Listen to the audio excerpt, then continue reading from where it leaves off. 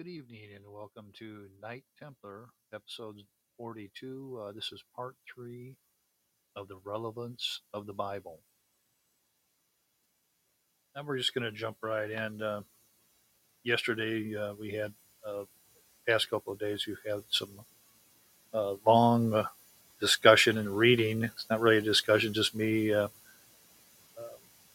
going through this book, The Relevance of the Bible by H. Rowley. And we're going to do part three today, this evening. Just going to jump right in. This one's called The Unity of the Bible, Part 3. It is sometimes said that God of the Old Testament is not the God of the New Testament, and that it would be a gain to the church if the Old Testament were removed from its Bible. Modern study of the Old Testament is not seldom blamed for this, but the idea is more is much more ancient than modern scholarship.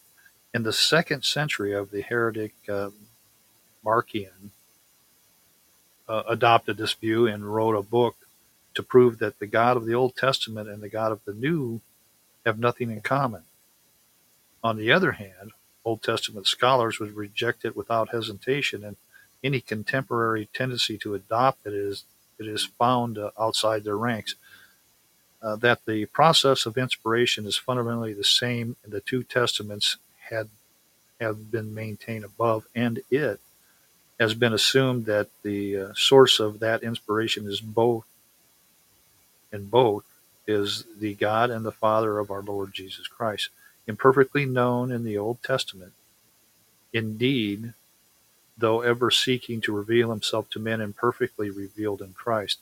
In many years, it has been rather in a missionary circles amongst the scholars that the abolition of the Old Testament has been canvassed.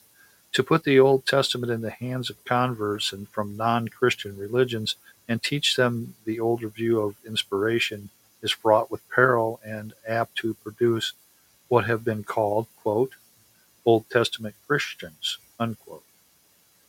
To impart a sounder view of the Old Testament has seemed to some a harder task than to banish the Old Testament from the Bible. This consideration has been reinforced by specious plea that each land, the religion classic of the country, should replace the Old Testament as more fitting introduction to the gospel. That the religious quality and value of the teachings of non-Christian religions find a fuller appreciation in the church than formerly is well known.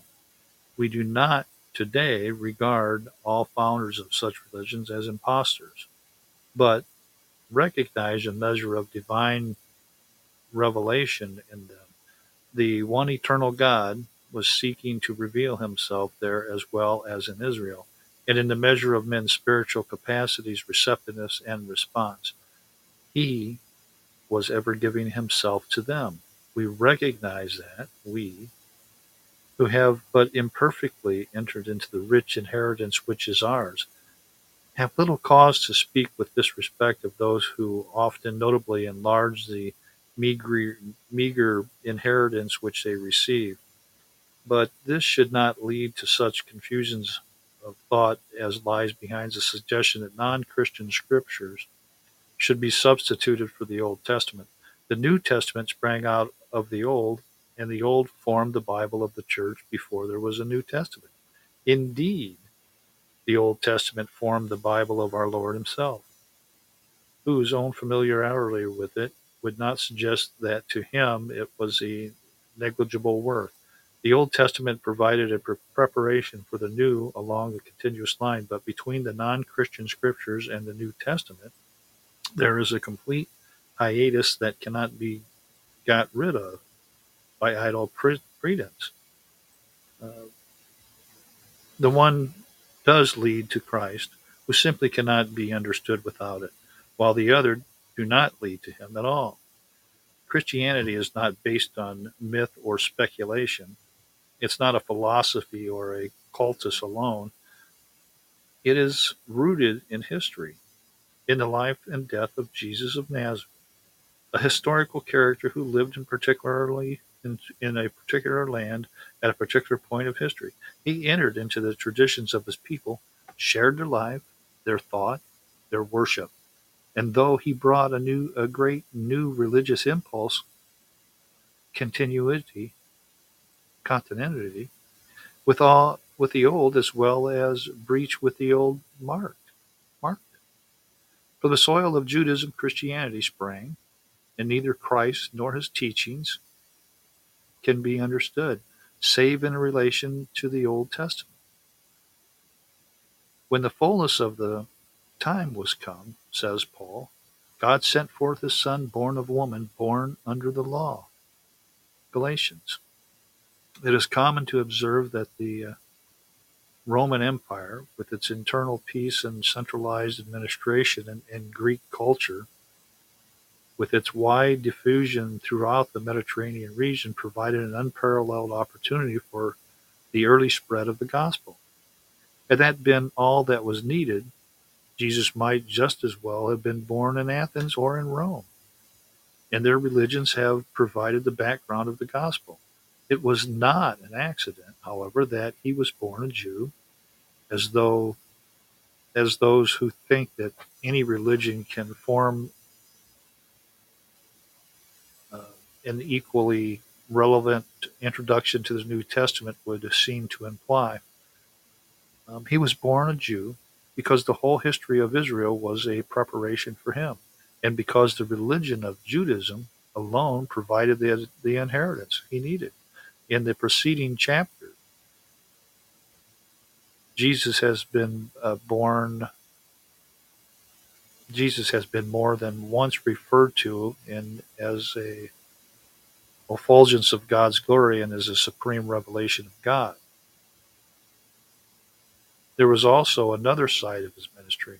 He was the revealer of God and equally the redeemer of man. He revealed God in himself. He redeemed man in his word. But Christ and his word are not separate and distinct, for in his he himself and in him God stood supremely unveiled. It was Christ crucified, who laid bare to the mortal eye of the heart of God. It was the Christ crucified who wrought redemption for man. And for the both of these sides of his ministry alike, reaching their climax in one moment of his death. The Old Testament provided the essential preparation. In Jesus Christ, God clothed himself with mortality. He that hath seen me hath seen the Father, St. John. While the revelation of God in Christ is unique in its fullness, it finds abundant preparation in the thought of the Old Testament. The Spirit of the Lord clothed itself with Gideon, Judges and Judges. Here Gideon is conceived a so possessed by the Spirit of God that for the moment his activity is ascribed to God. Again and again and again, we read the Spirit of God coming upon men with its imperious constraint, making them the instrument of his will and the vehicle of his message. That man is an other than God lies deep at the root of it all. Old Testament teachings, but alongside it lies the profound conviction that man is also akin to God, so that in the in, indissoluble unity of singular personality, God could make himself known, the other than man revealing himself in man. It is not to be supposed, however, that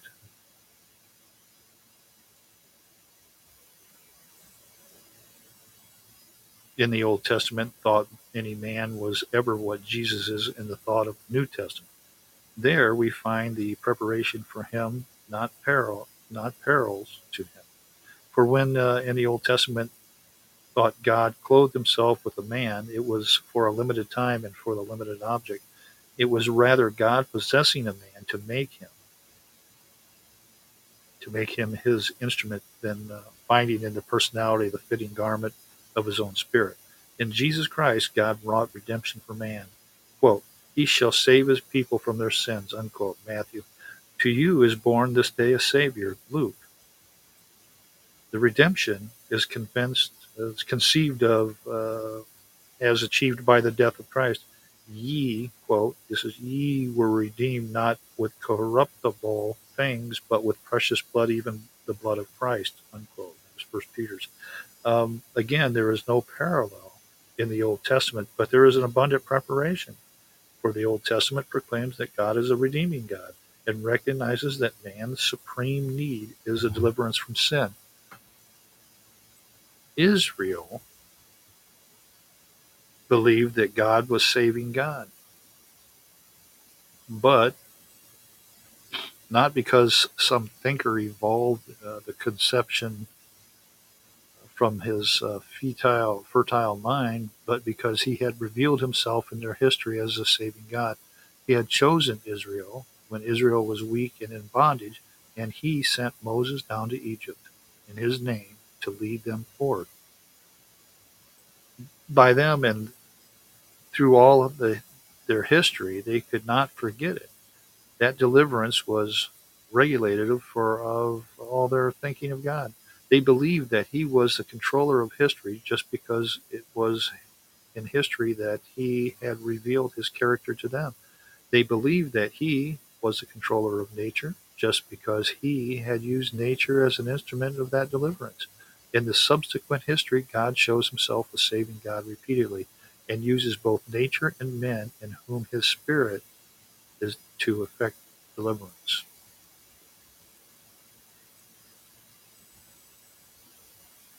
But if but if physical and national deliverance marked the beginnings of their relationship with God, they rose to the perception of the need for something deeper. The prophets, as has been said, thought that patriotism and in other political terms, to them inner worth of greater moment than outer glory, and the supreme need of the nation was for purity of faith and life, for the righteousness of God to roll as a mighty river through all life of the nation. Amos. Nor was this thought characteristic of the prophets alone. It lies in the heart of all the ritual of the post-exilic days, for it has ceased to be fashionable to pour contempt on the post-exilic days period as one of the decadence sterile forms in contrast to the creativeness of the prophets. It is realized today that it was in the post-exilic period that the prophetic books were compiled, though much of the material they contain goes back to the pre-exilic days. But the men who collected and edited their writings were men who honored the prophets, and by their ritual they deserved and conserved the work of the prophets, and keep the faith of Israel, pure than against which the prophets had protested. And in their ritual, they sought to embody the principles that were so vital to the prophets. The prophets had declaimed against sacrifices that were not the expression of loyalty of men's hearts to their God and his will. The ritual of post-exilic days sought to make sacrifice the vehicle of faith and the instrument to purification in their lives of the people. The ethical teaching of the prophets were reflected in some of the many sides and conception of sin. That the thought of sacrifice and its efficacy with so many sided needs, and it needed no demonstration, and it lies beyond our immediate field to analyze it, the variety of the elements entered into it. Suffice it to observe that deeply ingrained in the post-exilic thought is a need of the sinner for cleansing, and the conception of the sacrifice is able to cleanse his conscience. It is thought of sin as creating a gulf between man and God, and a sacrifice bridging the gulf and the cleansing of the sinner, which prepared the way for the redemption wrought in Christ. Sacrifice Sacrifice was man's offering to God to achieve his redemption from his profoundest need. But from old Israel's Redeemer was her God. When these two thoughts became fused together, they yielded the conception of sacrifice, which should not be alone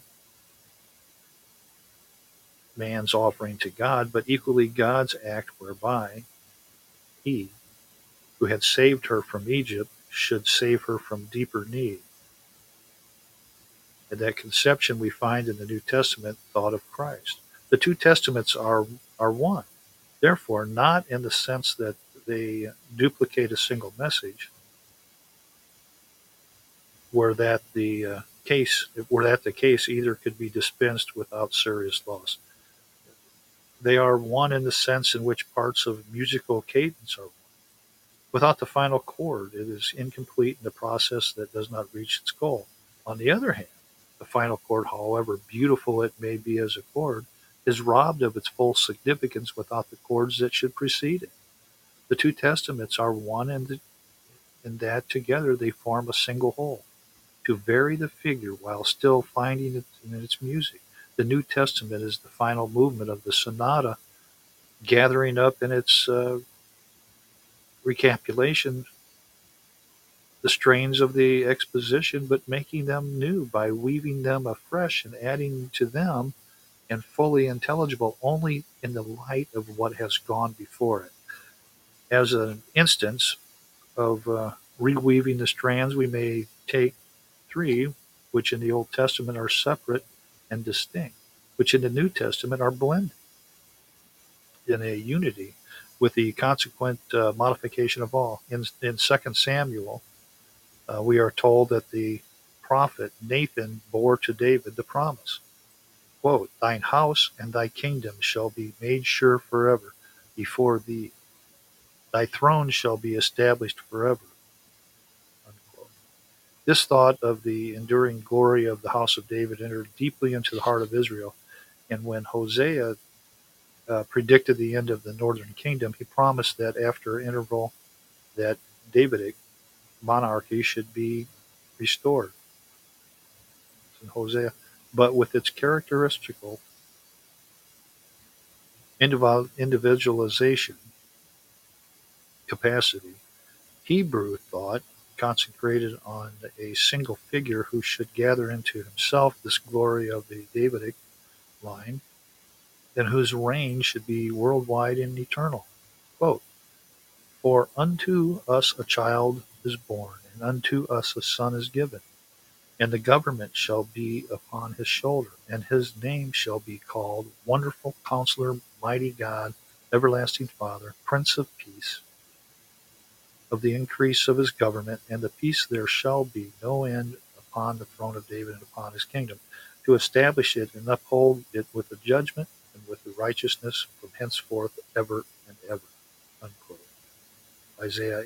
It's to be observed that while it is clear that the earthly political kingdom is envisioned at the base of the conception was something nobler than a crude nationalism. It was to be a rule that should ensure universal peace and justice amongst men. His delight shall be in the fear of the Lord, and the righteousness shall be a girdle of his loins, and faithfulness the girdle of his reins. And the wolf shall dwell in the lamb with the lamb, and the leopard shall lie down with the kid.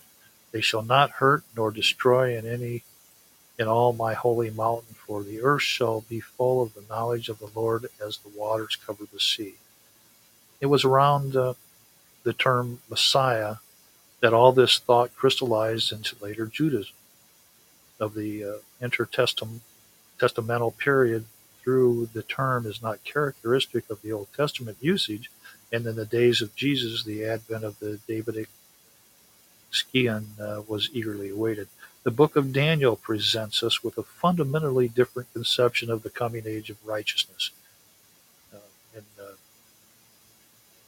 in a particular chapter, the author describes under the figure of four beasts rising out of the sea, uh, four successive earthly empires, followed by their destruction and settings up of the new enduring kingdom that should embrace within its bounds all nations. The coming kingdom he symbolized by a human figure, one like unto a son of man. In contrast to the beast that could alone fittingly symbolize their own kingdoms, and it was representative as coming with the clouds of heaven instead of a rising out of the sea, to signify its loftier character and source. But just as the beasts were figures for kingdoms, so the Son of Man was a figure for the coming of the kingdom. Hence, in the interpretation of the vision, when a symbol is explained, that the dominion the dominion is given to the people of the saints of the Most High, and there is no mention of any individual leader for the kingdom. The establishment of this kingdom is in no way connected with the house of David, but is thought as being set up by the divine breaking into history and overthrowing all that rears itself against God, followed by the delivering of the sovereignty by God himself into the hands of the saints, his saints. But again, when the inevitable individualizing tendency and before long, Son of Man, who at first symbolized the kingdom, became thought of as the divinely sent leader of the kingdom, and hope parallel to the Masonic hope, through clearly distinguishable from it, it sprang up. The Son of Man, who should come with the clouds in the heavens, was no scan of the house of David, who should come forth from Bethlehem and Ephrathah. But like the Messiah, uh, he should establish a worldwide and eternal kingdom of his righteousness and sweep aside all who stood against him.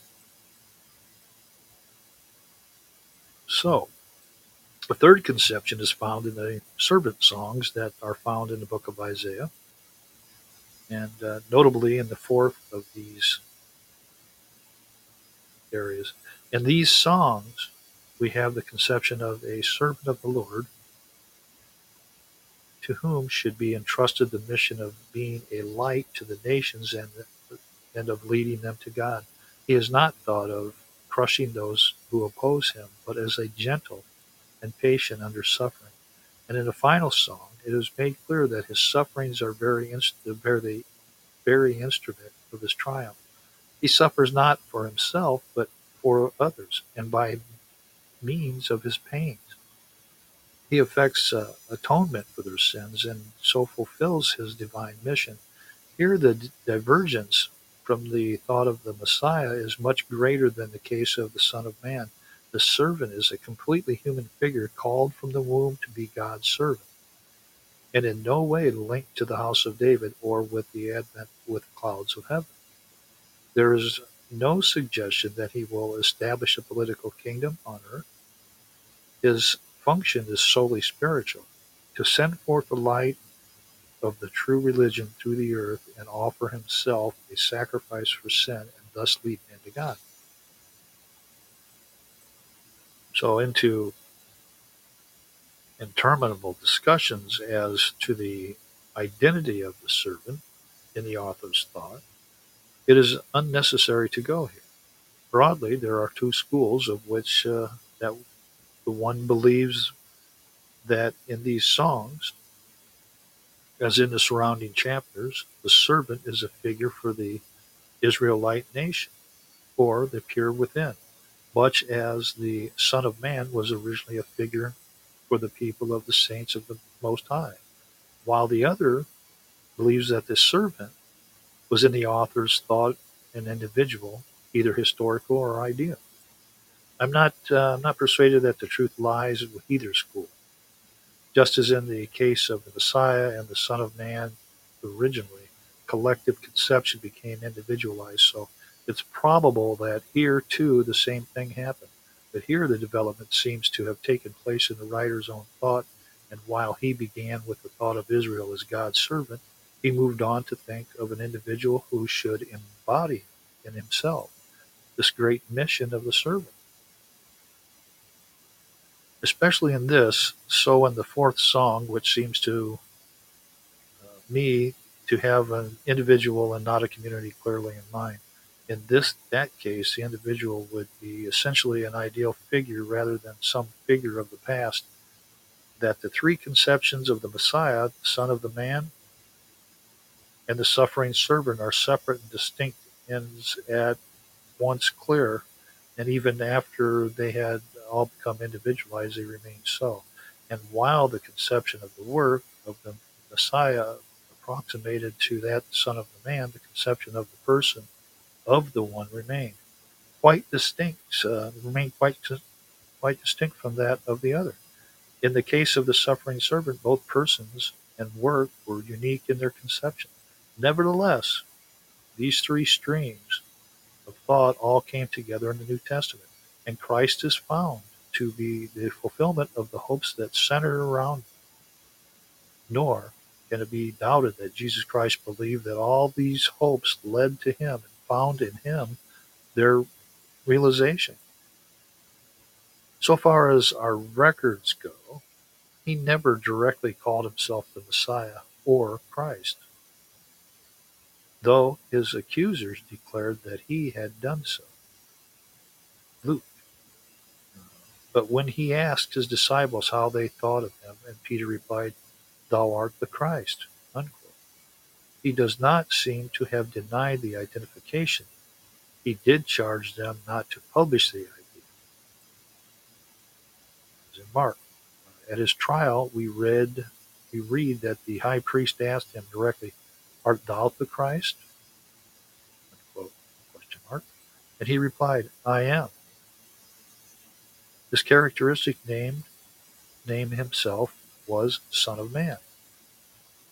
And this we find frequently on his lips. He does not describe himself as a servant of the Lord, but there is an ample evidence that the servant's songs, and especially the fourth, profoundly affected his thought. Moreover, it is clear that in his mind, these three originally separate ideas were blended into a single idea. When the high priest asked him if he were the Christ, he immediately linked the term with that other term, the Son of Man. I am, and ye shall see the Son of Man sitting at the right hand of power. Unquote.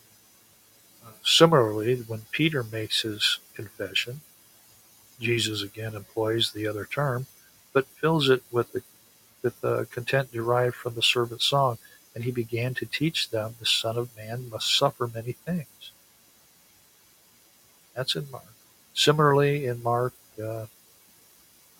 where the thoughts throughout is to be understood only in the light of the fourth servant song, the actual term used of Jesus is again the Son of Man, unquote.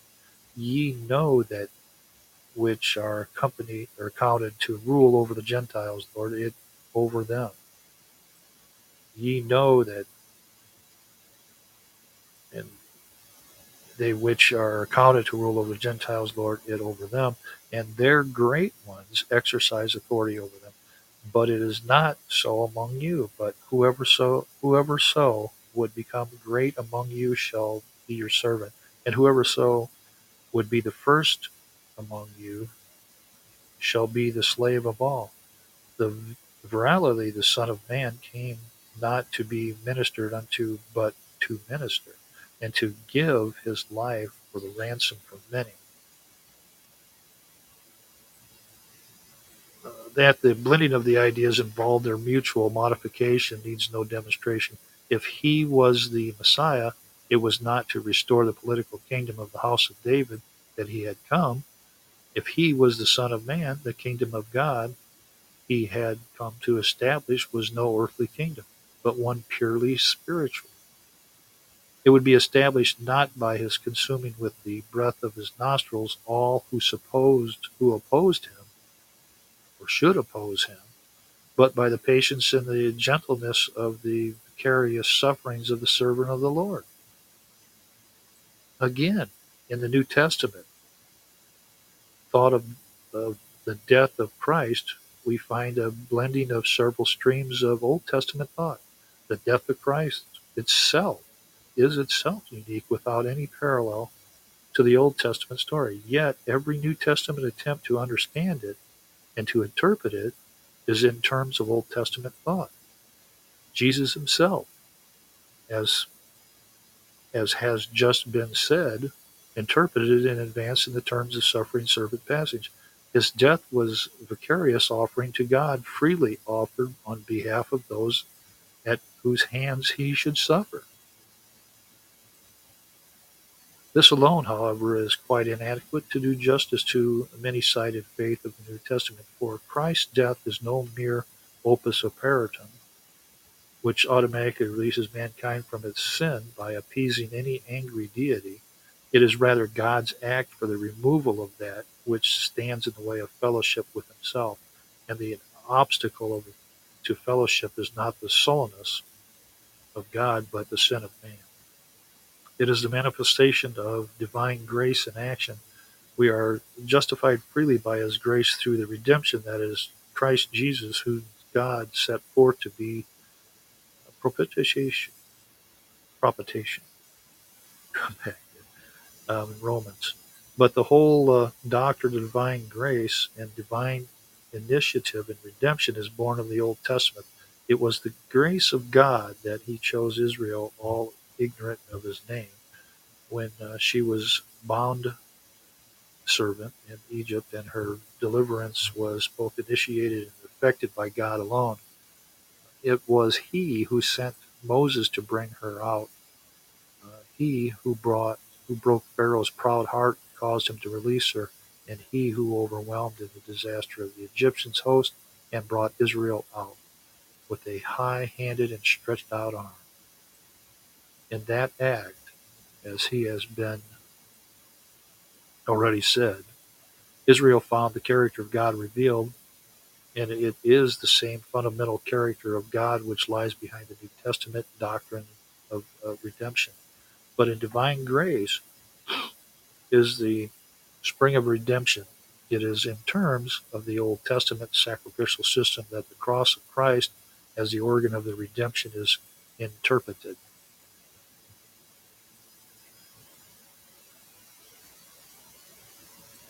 The author of the Epistle to the Hebrews associates it with the solemn ritual of the Day of Atonement, when the high priest, quote, once in the year, not without blood, which he offered for himself and for the errors of the people, unquote, Hebrews, entered into the innermost shrine of the temple. The death of Christ is interpreted as a offering transcending that, in that it did not need to be repeated from year to year, but was offered once for all. Transcending. Two, in that Christ himself constituted an offering that far surpassed, quote, the blood of goats and bulls and the ashes of a heifer, unquote, and transcended it yet again in that he was who was sacrificed consented to the offering, so that he became both high priest and victim. It was it has been said that the Old Testament conception of the efficacy of sacrifice was complex and not to be explained in terms of any single idea, and the same is true of the New Testament thought on the way in which Christ sacrificed of himself to God's effects man's redemption. That is, offering to God for a man by one who is himself both revelation of God and representative of man enters deeply into its thought. But it is equally an offering that effects a change.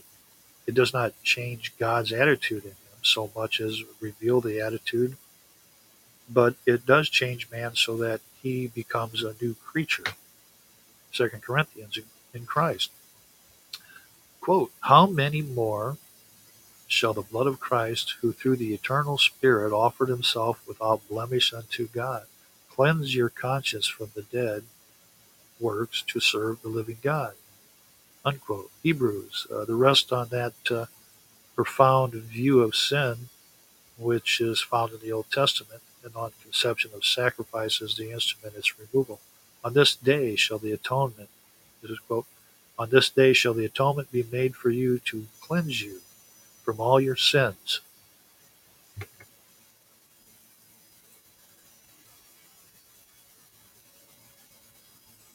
Ye shall be clean before the Lord. Nor does the mere sacrifice effect atonement at any rate in the deeper thought of the Old Testament. The prophets, as has already been said, protested against hollow sacrifices which did not express the inner loyalty of the sacrificer, and there are passages outside the prophets which declare the primary importance of the inner spirit. Quote, "To obey is better than sacrifice, and to hearken than the fat of rams," for Samuel. Quote, "The sacrifices of God are broken spirit, a broken and contrite heart. O God, thou wilt not despise." The post-exilic ritual is not designed to serve people with the venial view of sin, people who sin lightly and who sacrifice carelessly, but people who validate their sacrifices by the humility and repentance of their hearts, and who express the sincerity of their confession of sin in their sacrifice. In this, we find preparation for the New Testament, teaching that the death of Christ, through itself, uh, a sacrifice offered once for all, and a universal significance, does not avail without faith, just as the ancient sacrifices were validated by the spirit of those on whose behalf they were offered. So, we, by repentance and faith, validate for ourselves the sacrifice of Christ. The rich inheritance of the redemption from sin in Christ awaits us to become ours when we, by faith, become one with Him, identifying ourselves with Him who was crucified, so that His sacrifices become the vehicle of our submission to God. Quote, "Whom God set forth to be a propitiation through faith, and by His blood, or by good speed, renders it." Unquote. Quote again, "For God showed Him publicly, dying as a sacrifice of reconciliation to be taken advantage of through faith." It's in Romans. One of the notable differences between the religion of the Old Testament and Christianity is that the former is associated with the ritual of animal sacrifices, whereas the latter knows none.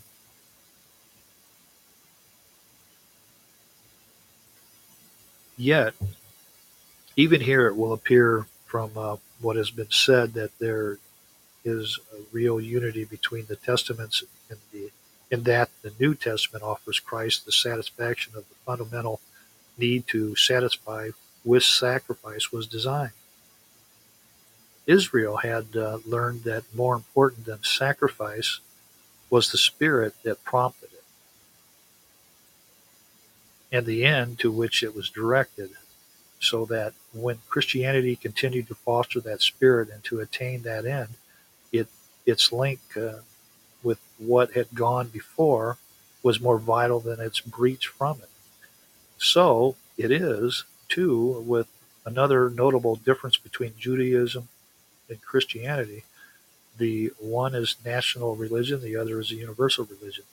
In the post-exilic period, the Jews developed the spirit of exclusiveness and sought to guard themselves as far as possible from alien contracts.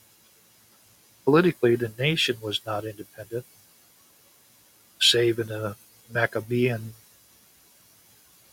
Maccabean and Hasmonean period, and alien influences were inevitably established in their land, but they thought to guard their faith from the influence, and to the end of Nehemiah and Ezra opposed intermarriage with foreigners. It cannot be too strongly insisted that this did not spring from any hostility to foreigners as such, or to any selfish desire to keep the blessings of their religion to themselves alone. It sprang from loyalty to their God, and from the great sense of enduring worth of their religious inheritance.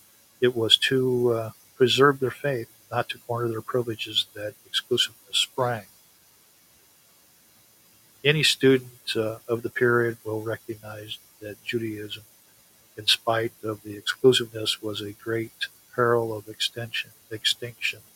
Aggressive alien influences pervaded the life of the nation, attended by all the glamour and of the wealth and the power and the superior culture of the ruling power, and not a few welcomed those influences. Fundamentally, they threatened that religion, which was Israel's noblest inheritance, wrought out in the experience of so many of her sons and very magnitude of the threat would inevitably drive the loyal to every greater exclusiveness and the strengthening of the walls of their faith against the world without. To sneer at their narrowness without understanding it causes is the mark of ignorance rather than enlightenment. It is wiser to acknowledge our debt to the creators of Judaism with all its hardness and narrowness, and to thank God for those who were faithful when faithfulness was so hard.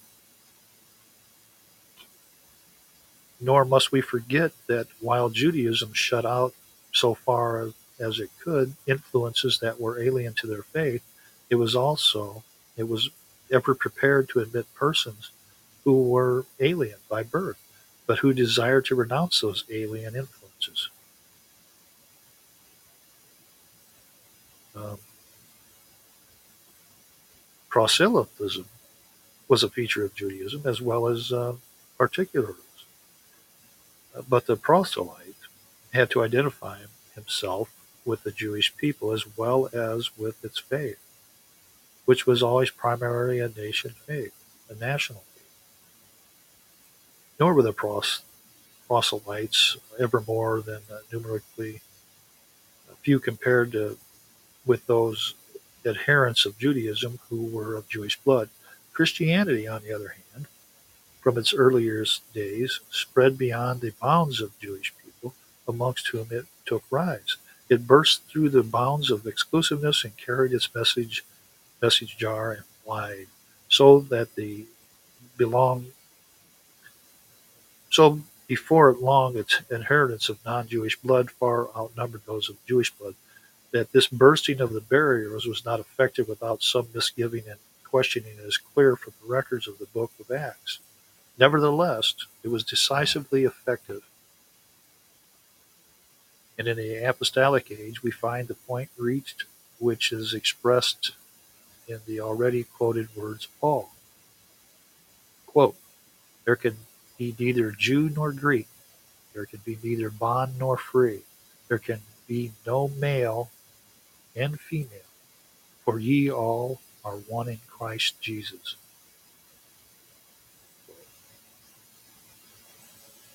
Galatians, no greater contrast can be conceived than between the two exuberant spiritual aggressivenesses of Christianity and the protective defensiveness of Jewish particularism. Nevertheless, the latter had served its purpose in preparing for the former. Its leaders failed to see that it had fulfilled its mission, failed to welcome the tremendous religious impulse which Jesus brought, failed to realize that the seed which in him burst forth into new and more splendid life was that which they had so diligently preserved. Yet they had treasured in the Old Testament the promise of the establishment of the world's faith in their God, for the preparation of the universal religion lies once more in the Old Testament. And the two testaments are again knit together in the unity of a single process in the formulation of a fulfillment of this great hope. In the servant song, the mission of the servant to be achieved through suffering is described as a worldwide mission.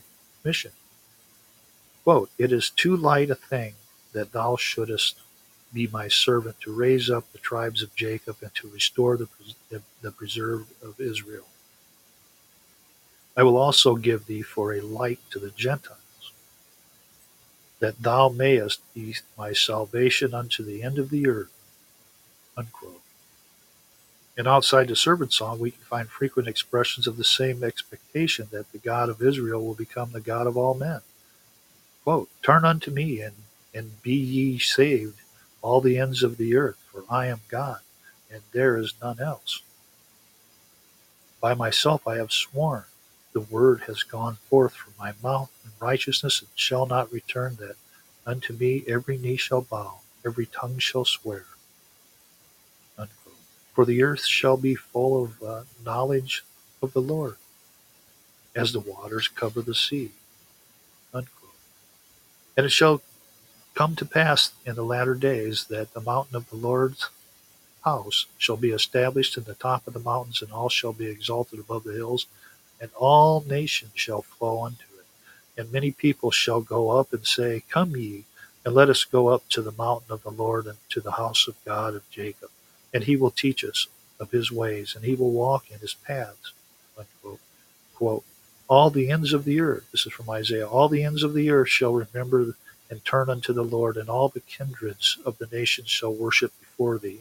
Unquote. There are but a few of many passages that could be cited, passages to which the early church did turn to vindicate its claim that it was the true heir of the Old Testament and the true heir of both the promise and the task of Judaism. Yet again, the Last Supper of Jesus and his disciples can only be understood in the light of the Old Testament, and once more we find the inner unity between hope and fulfillment. Whether the Last Supper was itself a Passover meal, as the first three Gospels say, or a meal on the day of preceding Passover, as the fourth Gospel says, it was naturally and inevitably linked with the thought of the Passover in the minds of Jesus and his disciples. The Passover was a feast of remembrance of grace and God revealed in the ancient deliverance from Egypt. To them, this feast was the new focus of remembrance, symbolizing the new deliverance wrought by Christ. This is, quote, this is my body which is given for you. This do in remembrance of me, unquote. But more than that, it was a symbol of a new covenant.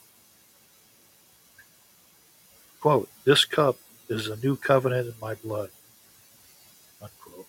The religion of Israel was covenant religion established in the covenant of Sinai. And from the whole idea of the religion established in the covenant is derived from Israel. But Jeremiah had dreamed of a new covenant deeper and richer than the old covenant.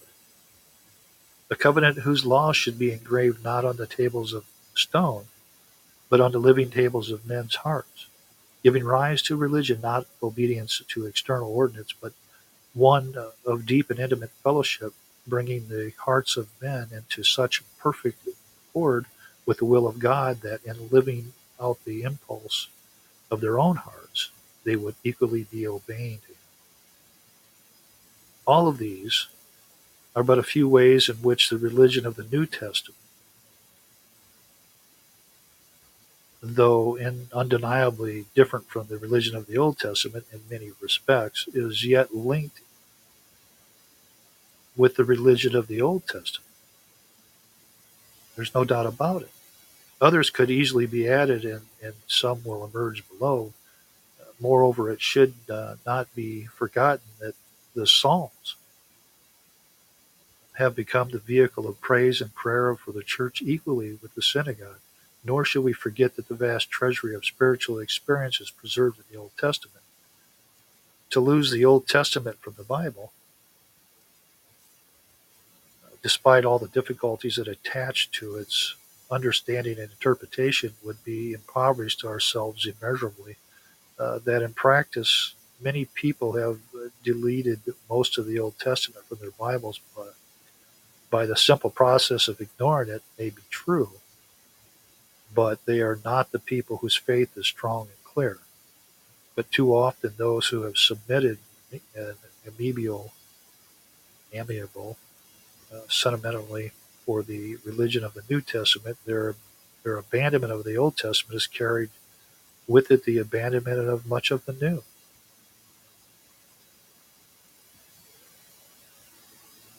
as it did in a couple of other places. And those religions failed horribly. You need the Old Testament with the New Testament. Together they are one.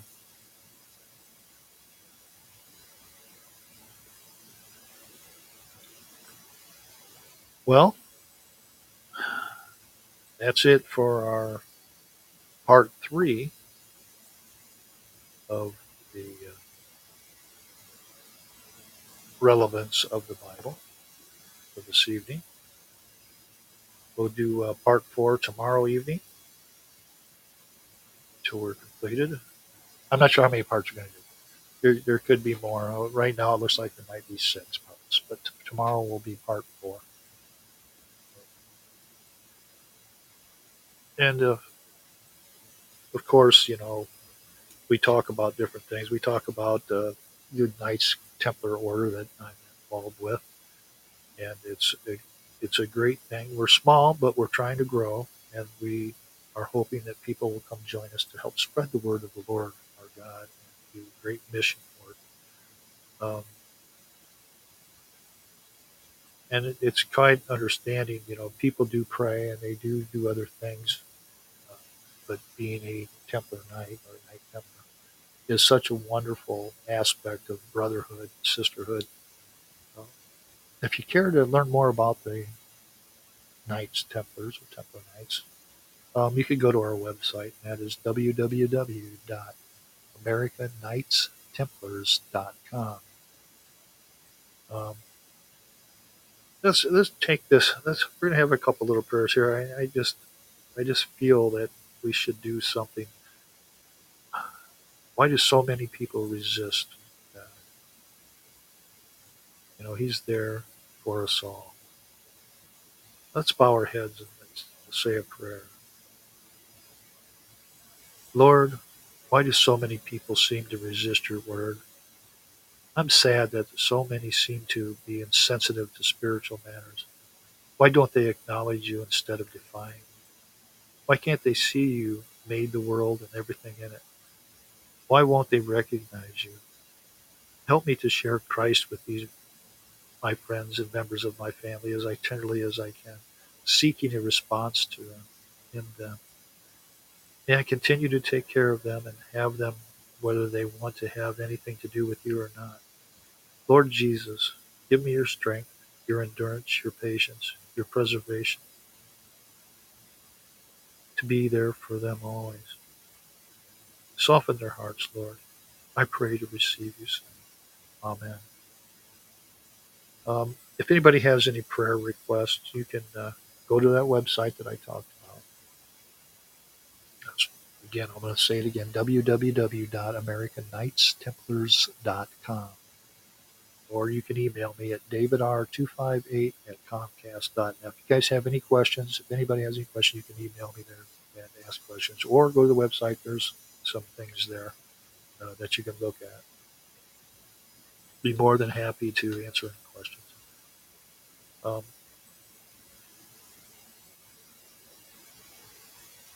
let's let's have one more prayer, and then we're going to call it a night. This will be a little bit long one. It's for revival. Lord, look from heaven, from your glory and your holiness. Look on us in your love, mercy, and power. We pray that you yourself will move and come from your home of the glory and touch our earth afresh. Convict us of our sin. May we repent deeply from our heart. Forgive us that we have pondered to the flesh. We have not called sin sin and have soft pedaled it, weighing it down. May we have your view of sin, considering it as serious and that it offends you in your holiness. Forgive our indifference and unbelief, our willingness, our reluctance and distrust. Jolt us out of our complacency and preoccupation with ourselves. May we be humble and penitent, prayerful and expectant. May we be completely open to you, willing to change and be changed. May the fresh wind of your reviving break us, mold us, and fill us again. May I become even more obedient to, more centered on your will. In those areas of my life and our lives where I still am holding out against you, even to small extent, please may I truly accept your lordship to make me more like our Lord Jesus Christ. We are wandering through the wilderness of life. We desperately need you to pour out your Holy Spirit to wake us up to reality. Bring life to your people, purify your church, cleanse us from our sin, and as we turn back to you, revive us spiritually. Refine us and purify us. Set our hearts alight again with your fire. Demonstrate even in your time, even today, even now, the victory Jesus Christ won at Calvary. May we enter into the fullness of the joy of the Lord that is rightfully ours. Feed us spiritually from your word. May we use the Bible, the sword of the Spirit, in our warfare. Reduce our caution and fears. Increase our love for your word and your world. Break into our lives, my life, with your power. Bring healing to those parts of my life that are broken out of joint. Lord Jesus, show us your resurrection power among us. Reveal yourself outside the box of the conventional ways in which we think you might work. Break through the boundaries we have set on your activity. Surprise us with your activity, Lord. Do something unexpected among us. Lord, we plead with you to do something amazing and extraordinary among us. Spirit of God, give us the burden for souls. Lord, souls without you are perishing. I pray right now for unsaved members of my family, friends who are at this moment eternally lost, my neighbors, my colleagues at work. I pray they would all know Jesus Christ personally. May we not settle for less. May we continue to seek and be satisfied with anything less than a deeper revelation and experience of yourself. May your reveal not be limited to the church, but may you also open the eyes of those who do not know you and heal the hearts of those at present in Satan's power. Challenge our culture, energize us to bring renewal and reform to our entire society and nation. Lord, the nations of the world need you. This country needs you. Our community needs you. May your people serve the local communities you have put us in with renewed zeal. May you work through us to bring peace, justice, reconciliation to those who know only conflict and who are powerless and who do not know you. So we, Lord, want more of you. May your kingdom come, even in our generation, even through us, even through me. Lord, keep us praying for revival until you answer as we pray. In Jesus' name, amen. Thank you for joining me here this evening. And remember, tomorrow evening, it'll be between 7:30 and 8 o'clock. That I'll post it on Facebook and a couple other spots so we can go on with our little bit of study of the relevance of the Bible. That'll be part 4. Again, I'm going to give our website out again. So it's www.americanightstemplars.com. Everybody have a pleasant evening, and may God continue to hold you in his arms and his hands and bless you tenfold. Have a good night.